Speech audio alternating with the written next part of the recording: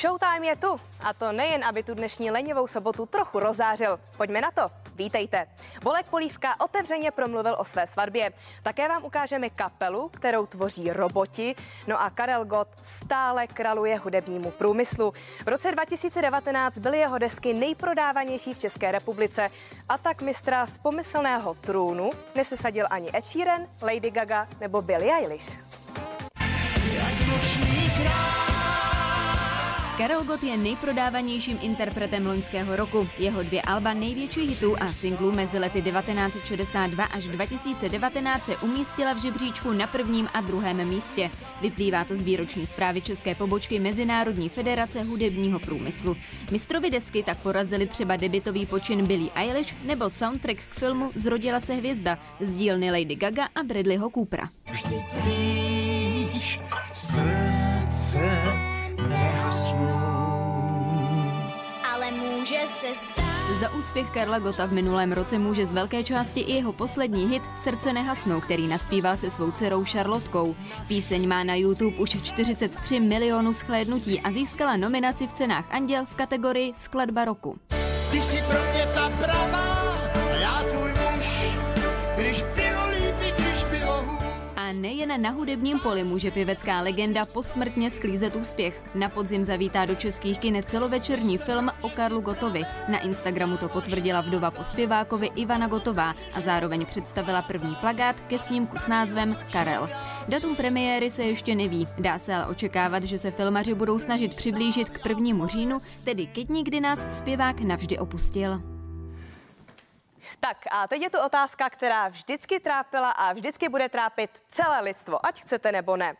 Co bylo dřív, vejce nebo slepice? Teď asi mnoho z vás zklamu, ale v tomto případě vejce. Tohle obří vejce, které nabízelo možnost luxusního, mobilního, ale hlavně ekologického bydlení. I takhle vypadá bydlení budoucnosti. Naprosto soběstačný minidomek, který si pomocí vrtule a solárních panelů vyrábí elektrickou energii. Tvar vajíčka není náhodný.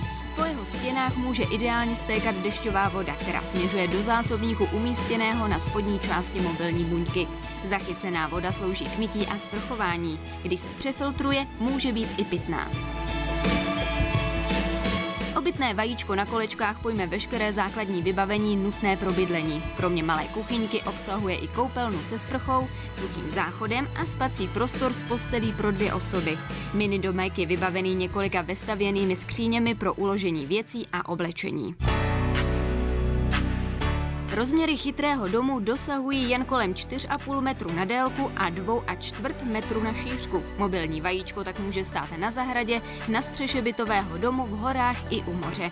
A nakolikže tohle minimalistické bydlení vyjde? V přepočtu na více než 2 miliony korun. Vynálezci ze Slovenska ale teď přišli s menší a o přibližně 1 milion levnější variantou.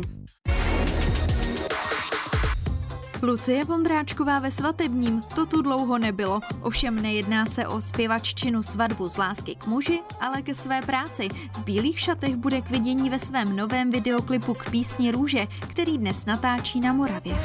Jean-Paul Belmondo se sice stále usmívá, ale bez pomoci už nesejde schody. I přesto dorazil 87letý herec s hůlkami, rouškou a pomocí bodyguardů na poslední rozloučení svého přítele, scénáristy Guy Bedose. To si takhle jednou jeden kluk z Prahy řekl, že si nemá do čeho zapisovat život. No a tak si šel vyrobit pár diářů. Bylo mu tedy líto nevyužít starých věcí a tak si je udělal z knih, fotek a časopisů, co se tak různě povalovaly u kontejnerů. No a teď? Teď je kluk jeden šikovnej, dost vysmátej, protože je prodává do celého světa. Představte si, že dostanete diář, který má za sebou opravdu velkou minulost. Je vytvořený díky starým knihám, fotkám, dopisům nebo pohlednicím, které kluci získali z druhé ruky. Koukáš na ty staré fotografie a je to často takový jako krásný vhled do nějaké doby, do které koukáš. Oba dva, když jdeme někde kolem kontejneru, tak mrkneme očkem, jestli tam náhodou něco není a ono tam něco náhodou často bývá. Takže já myslím, že to pořád zůstala ta láska k těm starým věcem vlastně a sbíráme často. Máme tady spousta krásných věcí, které jsou ať už nálezy, nebo to někde koupíme na blešáku.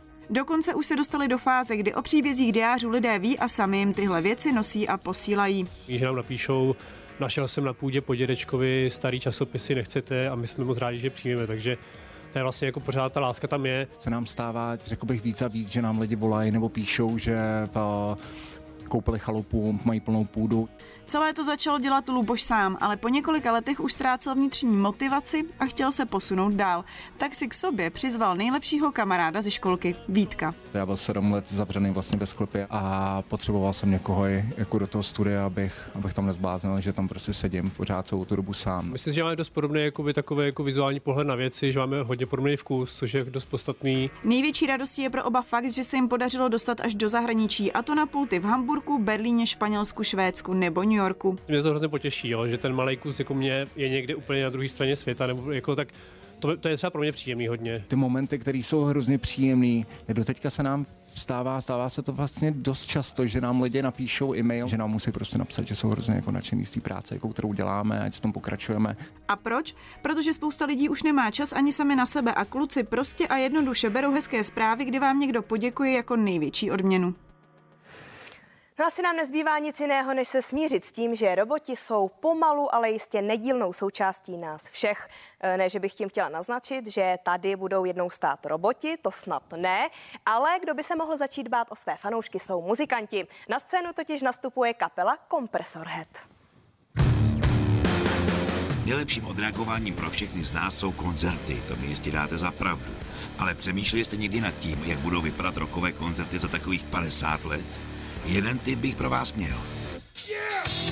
Kapela Kompresorhead vznikla v Německu v roce 2012, kde ji sestavil muzikant Frank Barnes a tvořilo jí celkem 6 členů.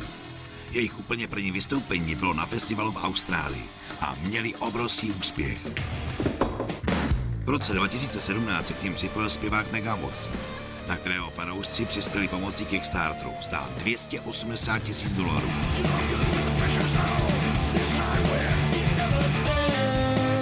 Kompresorhead hrají nejznámější rockové písničky svých živých kolegů a dokonce vydali svou první desku. No dobře, už vás nebudu trápit, ale musíte uznat, že robotí kapela je něco, s čím se v budoucnu můžeme setkávat daleko častěji než dnes. Alespoň pořadatelé ušetří na jídle a pití.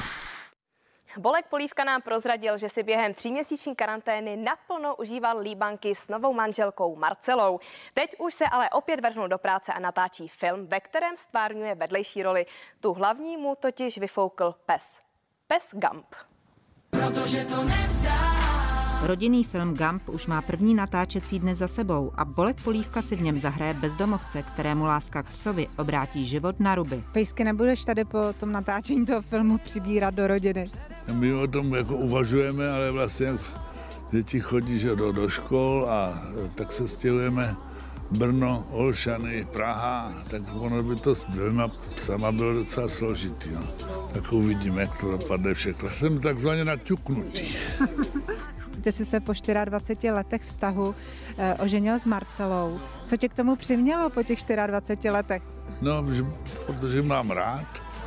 Těch 24 nebyla to žádná, jak by někdo si mohl myslet, že to byla vlastně jenom taková delší kamerovka, že to byly Navíc se mi to slíbil, že až bude mi 50, takže si vemu za ženu, jestli děti budou souhlasit, tak náš František řekl památnou větu, tak vítaj do rodiny, mamo.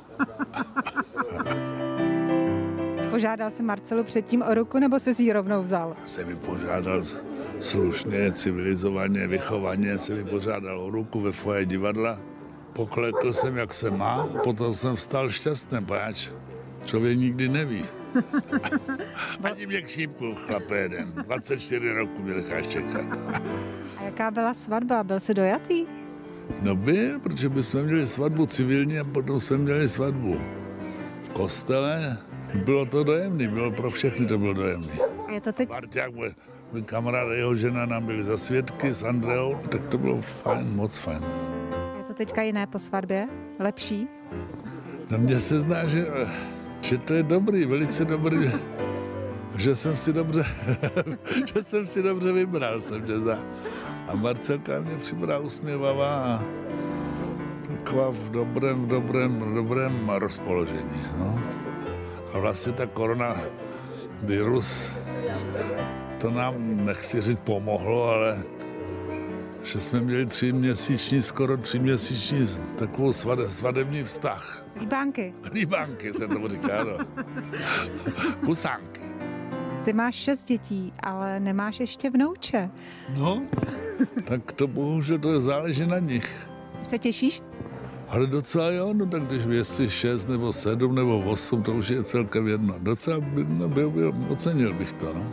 Který myslíš, že z tvých dětí se postará jako první o to, že budeš dědečkem? Já bych řekl, že Vladimír, pokud ho nepředežene Jeňa. Tak co myslíte? Já myslím, že film vypadá moc pěkně a moc se na něj teda těším. Ale vy se teď můžete těšit na počasí, tedy těšit. Nevím, jestli je to správné slovo, protože těšit vzhledem k tomu, jak to vypadá venku. Každopádně minimálně se na něj podíváme a necháme se překvapit. Kdo ví? Každopádně zítra na viděnou a prima večer.